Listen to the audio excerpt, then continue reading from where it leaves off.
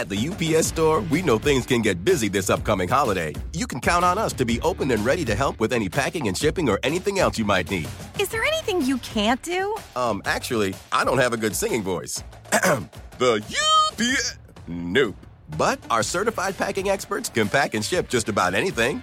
At least that's good. The UPS Store. Be unstoppable. Most locations are independently owned. Product, services, pricing, and hours of operation may vary. See Center for details. Come in today to get your holiday goodies there on time. The world is becoming more digitized and the need for constant connectivity more acute. It's spurring companies to build out new satellite constellations, wireless carriers to strike new partnerships, and it's fueling a wave of consolidation. Case in point, the reuniting of two Charlie Ergen-founded companies, Dish Network and Echostar, in a move to combine satellite and terrestrial tech for an advantage in the 5G ecosystem. Listen, I'm always concerned about all competition. I mean, that's my job. But I can say the market is much larger, and I think that, ever since I've been in telecom some 40 years ago, I have never heard that there's been enough bandwidth and there's been enough connectivity. And today, after all of those years, with all the investments that have been made, the demand is far higher than the supplies. As the communications landscape evolves, it's also driving demand for the cutting-edge capabilities that will help enable these new networks to thrive. Take CesiumAstro, a startup focused on active phased arrays. They give high-speed, high-throughput data to all of us, whether it's on our mobile phones or in our cars or in any other platform on the plane. You need this technology, and that's why 5G is moving towards this technology, and 6G will be dominated by this technology. So I started this company to really bring this technology that's been around for decades, more than 80 years, to the masses, very different than the way it was used in only niche applications. CesiumAstro has raised funding from Airbus Ventures, L3 Harris, and Kleiner Perkins, to name a few. There are satellites on orbit already testing its technology. And founder and CEO Shey Sabripour says more demand for more data means more business for CesiumAstro. So much so, in fact, Sabripour says he's even turning down some prospective customers. In this episode, we talk 5G, autonomous vehicles, even why airplane internet connections can be so spotty. I'm Morgan Brennan, and this is Manifest Space. So I think let's just start at the beginning. I guess if you could just share a little background on CesiumAstro and specifically what the company does and why you started it. Right. I mean, I started the company after about a couple of decades, 24 years at Lockheed Martin, a space systems company, as an electrical engineer. I worked on a number of geostationary commercial and government satellites. And I found a couple of particular technologies to be very important for the future of telecommunication. One of them is this technology called active phased arrays, which is one of the technologies being used for 5G and then coming for the next decade, 6G and beyond, to really deliver high throughput, high speed data to everything that's mobile. Requires a different kind of technology than what we're used to seeing today. And active phased arrays are the core technology. You can think of them as important as the internet itself in using this resource that we call the spectrum, the electromagnetic spectrum, to use it properly and to be able to give high-speed, high-throughput data to all of us, whether it's on our mobile phones or in our cars or in any other platform on the plane. You need this technology, and that's why 5G is moving towards this technology, and 6G will be dominated by this technology. So I started this company to really bring this technology that's been around for decades, more than 80 years, to the masses, very different than the way it was used in only niche applications. So if the technology's been around for 80 years, how come this is just happening now? Well, a number of reasons for that. It's happening because as we add more and more users to the network, when population needs their data on their mobile platforms, our smartphones and cars and our other vehicles, airplanes and everything else, we all expect and demand more data to our devices. And before, and there's this spectrum, electromagnetic or radio waves, a radio frequency. is limited in how much you can put through it. And different bands are good for different reasons. High frequency bands are good for certain applications, and low frequency bands are good for, let's say, cellular technology. And it is now's the time for it, because the technologies that can make it prolific are available now, thanks to the advancements in crash avoidance technologies in cars, and technologies in general, just advanced chips and processing power. This technology is now ready for mass production and more economically feasible for many more applications than it was before, a few decades ago, where they were only used in the jet fighters and perhaps in Navy ships and things. So now you can actually use them for many more applications. So what does that mean in terms of the opportunities for CesiumAstro? How quickly can you take this technology and deploy it in a much bigger, broader way? And what does that mean in terms of some of these different markets or applications that you just mentioned? Yeah, I mean, I saw this coming years ago. I really felt that just the way our compute technology changed from mainframes to personal computers and now our mobile handsets. I saw that the telecommunication infrastructure and has to change. It is very stovepipe right now.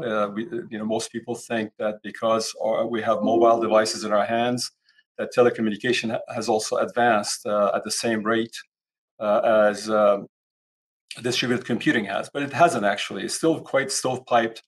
And I've always believed that information should get from one place to the other, regardless of what network it's using, whether it's through satellites or through cell towers or other fiber optics, other means. Each technology is good for a certain application. And I think a hybrid system is ultimately the way to go. And so the core technology that makes all of this possible for the future, to make secure, low latency, resilient communication, is this technology that we're working on. I can tell you that, as you know, our cell phones or our mobile phones are much more than just a telephone to us. They are sensing everything that we do. They are interacting with us. They're with us everywhere we go. And so the connected mobile phone is one element, and then the connected home, and then the connected car, and connected airplanes, and connected mobile devices are really taking on a different meaning in our lives and in our future. And as I said before, the radio spectrum is limited, and you have to use it in a more efficient way. And so now, all of a sudden, because we've made this technology accessible to many, many people without having PhDs in radio frequency or antenna technology, we're getting customers from commercial satellites like low Earth orbit constellations.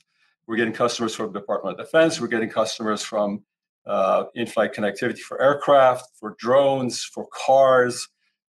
We have a number of major car manufacturers who've spoken with us about their connected car of the future, and we've spent a lot of time and investment in making that possible. So, as you know, we introduced our in-flight connectivity terminal a couple of months ago in Space News, and that's just one of the examples. I can tell you more about our connected car applications and many other features.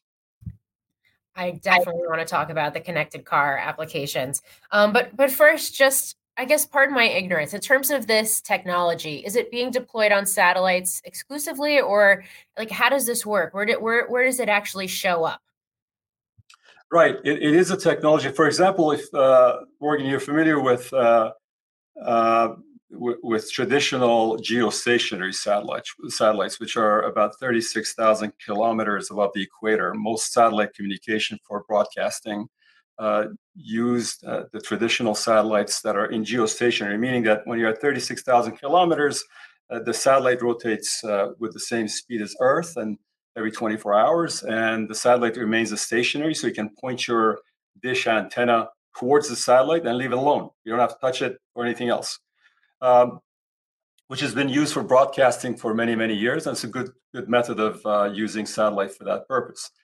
But latency is high, typically is around a quarter of a second for a round trip signal. Antennas need to be larger.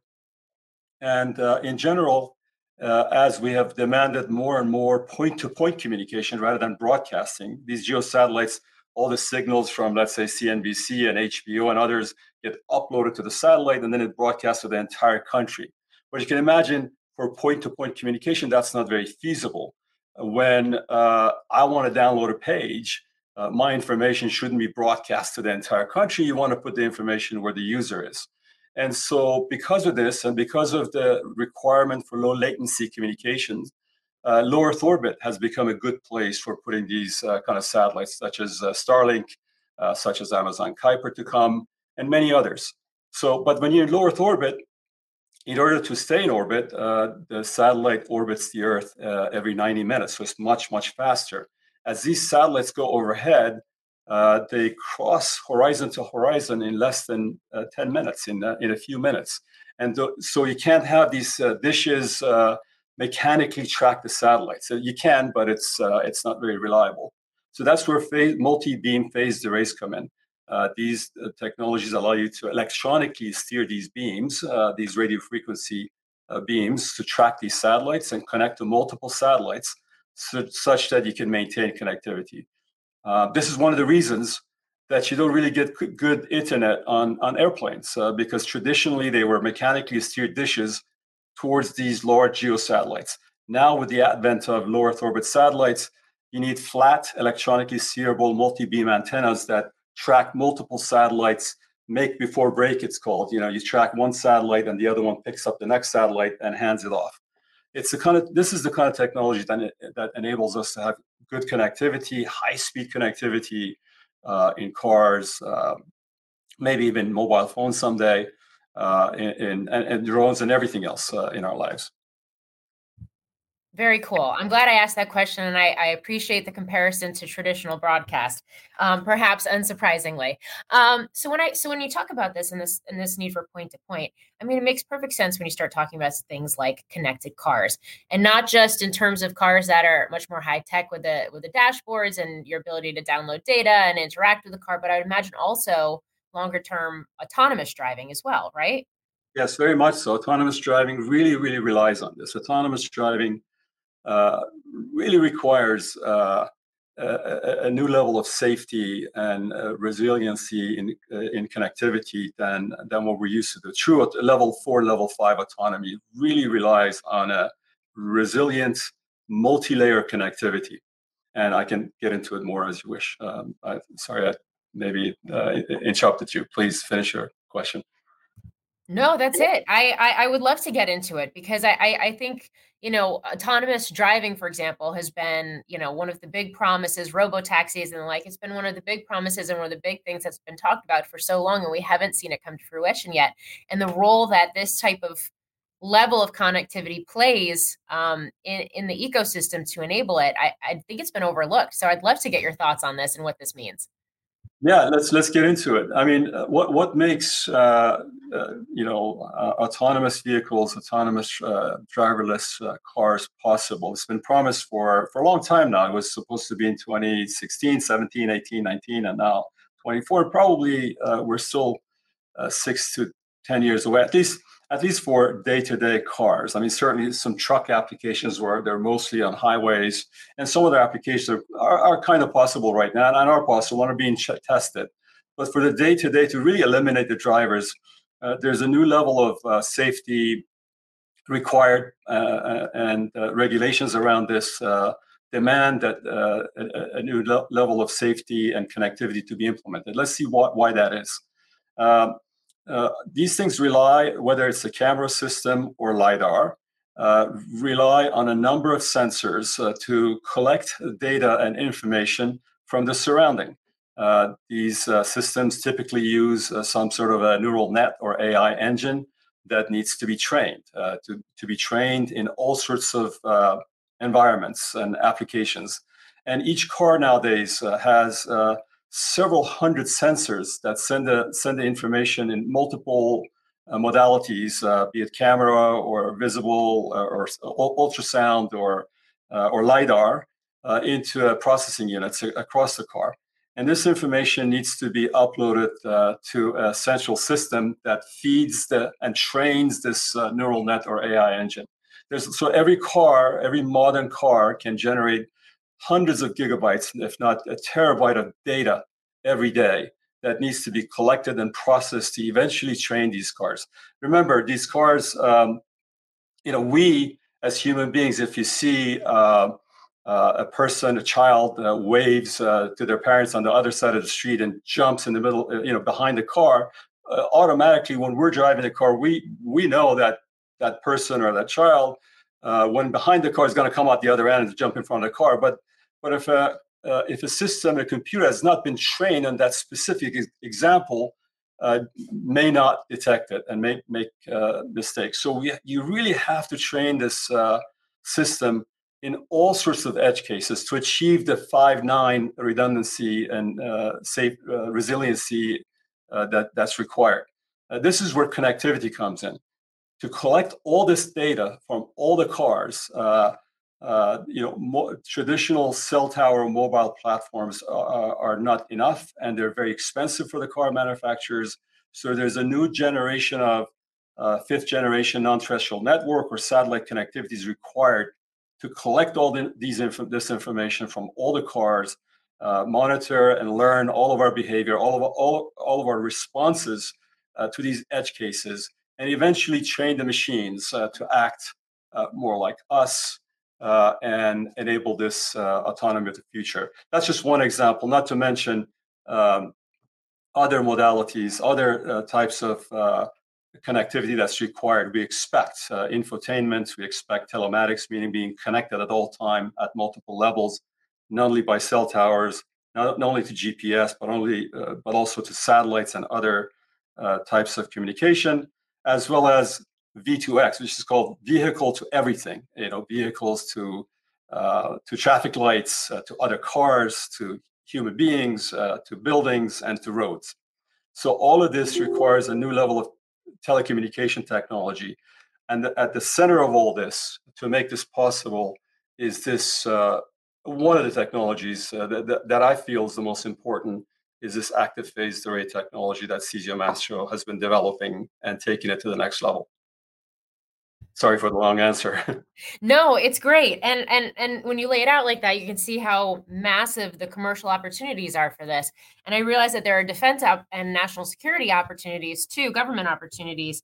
You recently won an Air Force contract to develop these phased array antenna for remotely piloted drones, for example. And when I look at your list of blue chip investors, some of those names, are more traditional aerospace and defense, which I think speaks to the dual use capabilities of this technology as well.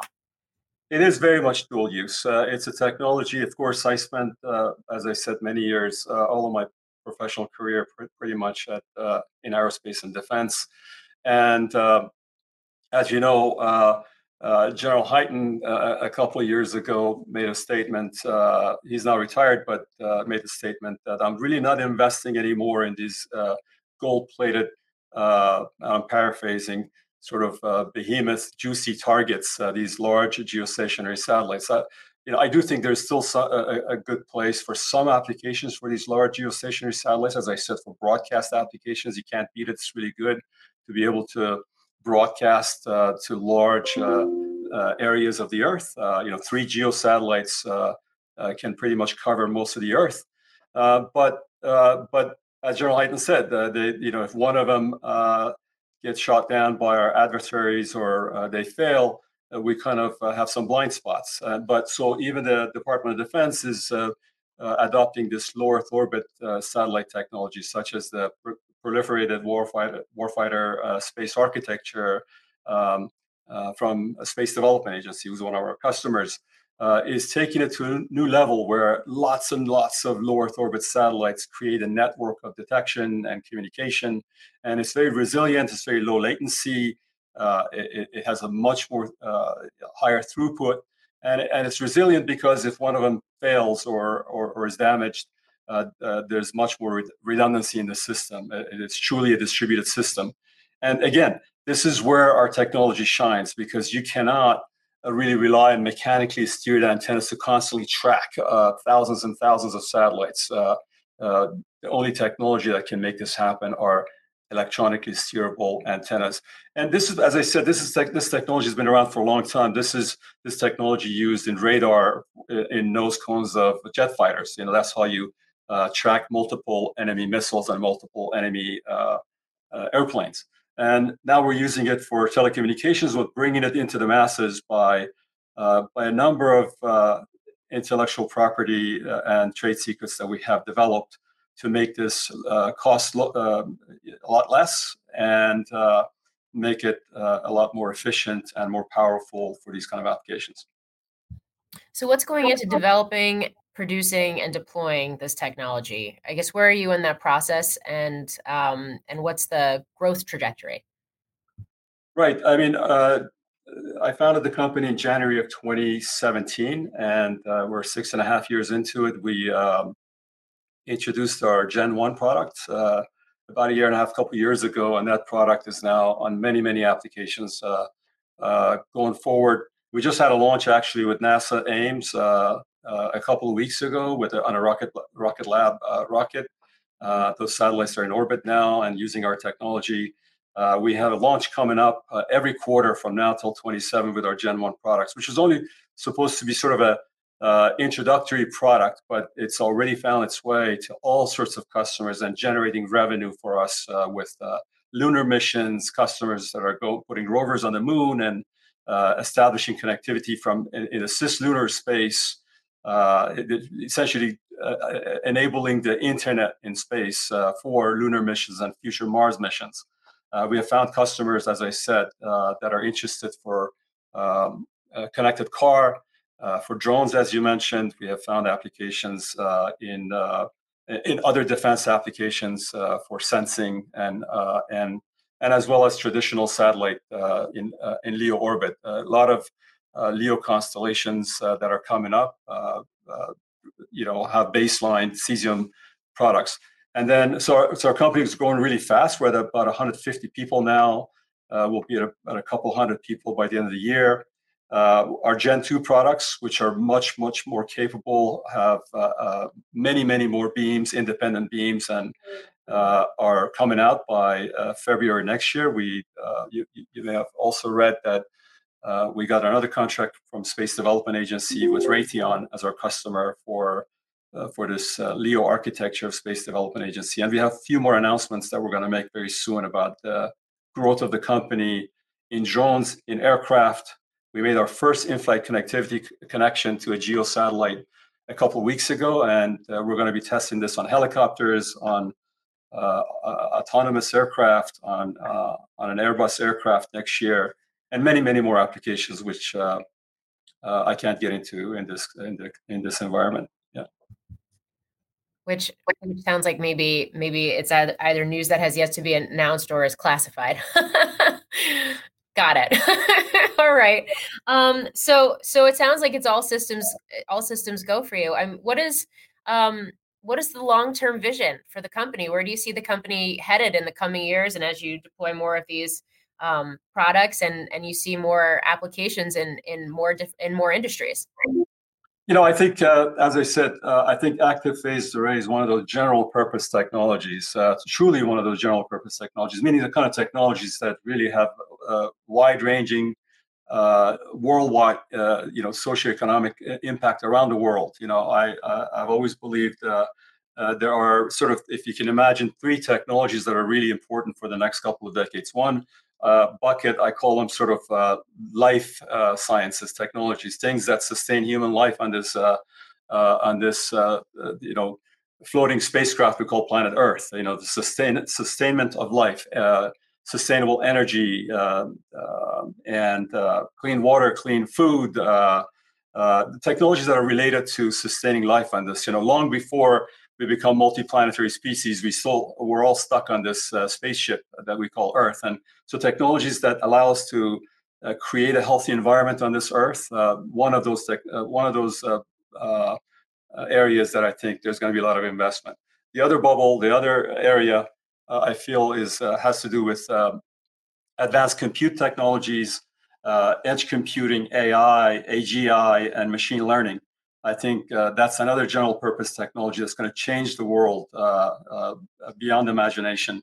And whereas, for example, Google and companies like Google catalog all the human knowledge, AI is able to actually disseminate the right amount of information, the net information to the population of the world, so that that knowledge can be shared. All of human knowledge can be shared, and hopefully more prosperity for all people around the world. The third part of this is connecting all of this information to the entire world. So if you have all of this combination of all of human knowledge that advanced computing, quantum computing, and AI can make available, you need to connect it to the entire world and to all of our machines, to all of our robots, to all of our cars and handsets and people. And so that's where I think having advanced telecommunication technology that connects everything with high speed and high throughput, not the traditional, it shouldn't matter how the information gets from one place to the other. It shouldn't be that you're locked into one provider. Your information should be able to go to anywhere in the most secure, fastest, most resilient way possible. And so that's why I call phased arrays the next general purpose technology, much like steam engines and transistor and internet itself.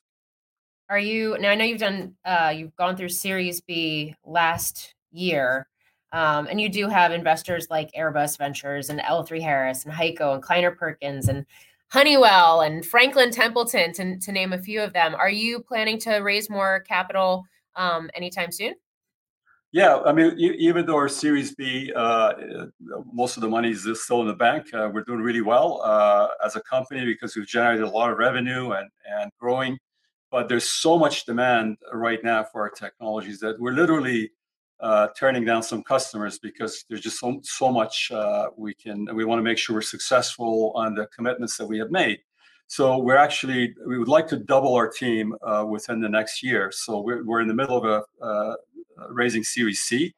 As I said, not because we're running out of funds, but because we want to scale the company. We're at a point where every entrepreneur wants to be at that hockey stick, and we really are at the tipping point of that hockey stick, and are raising a Series C to double and triple our team because many customers, both in defense and commercial, in all sorts of platforms, are coming to us, including car companies, and wanting our technologies. And so that's the reason we're raising more money. Yes.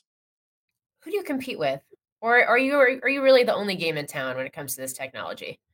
There are traditional aerospace and defense companies that have had this technology, at least core active phased array technology in their portfolio, and the reason startups do better, it's not because we're smarter or just like we have access to smarter engineers. In general, I think R&D and advanced technologies develop better at startups and smaller companies because at big companies, when you still have a limited number of engineers, and when you win a major program like GPS or other programs that are multiples of billions of dollars, a lot of your talent goes to work on those programs and are committed to those programs, national security programs, for several years. So you really don't have a lot of focus and talent in developing core technologies. The advantages of startups like ours are that we have focused for 6.5 years on one thing, very, very focused on one thing. And so it makes us very unique. There are a couple of other companies, startups, that are focused on phased arrays. They're more passive. There's two types of phased arrays: active arrays and passive arrays. And companies like Chimera and others are passive phased array technologies. They have certain use cases in their future. I believe we're the only active phased array company with certain There are other active phased array startups, but we're the only one with certain characteristics and IP in our technology, and sort of are leading this effort in the startup world. Again, not to take away from traditional companies like L3 Harris and Lockheed and Boeing and many others who have developed this for decades and decades, but to make it like Lego blocks, where hardware and software seamlessly work together. And you can build very sophisticated systems with a few building blocks that you see on our website, such that anybody can use it, that you don't need PhDs to use this. That has not been available in the past. If you went into a big company and wanted a phased array product, it would be a multi-$100 million effort. We wanted to build a product that kind of like an iPhone came out of the box and it worked with all the hardware and software and tools that a customer needed so that they can focus on their mission. And in that sense, that's where we're unique. We've made this technology now available at a fraction of what a traditional large defense contractor could build to our customers, many of our customers. And if you look at the customer set that we've announced, you can see why they're coming to us. It's because they get the same performance at an order of magnitude less cost. And so in that sense, there's only a handful of companies that are doing this. And I believe we're one of the unique active phased array ones that is doing this. And certainly the demand is there, as you have just explained so well. Shey Sabripour, thank you so much for joining me. Appreciate it. The CEO and founder of CesiumAstro. It's my pleasure. Thank you so much for taking the time. I really enjoyed it. Thank you so much. That does it for this episode of Manifest Space. Make sure you never miss a launch by following us wherever you get your podcasts and by watching our coverage on Closing Bell Overtime. I'm Morgan Brennan.